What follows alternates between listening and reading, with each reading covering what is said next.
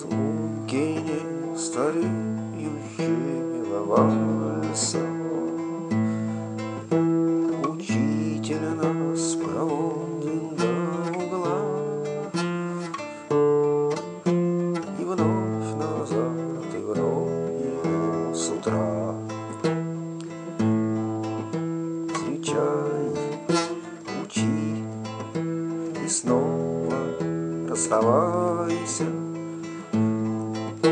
Когда уйдем от школьного двора,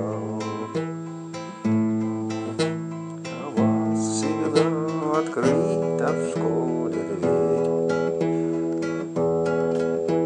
Прощаться с ней не надо, торопиться. Ну как забыть звончей звонка капель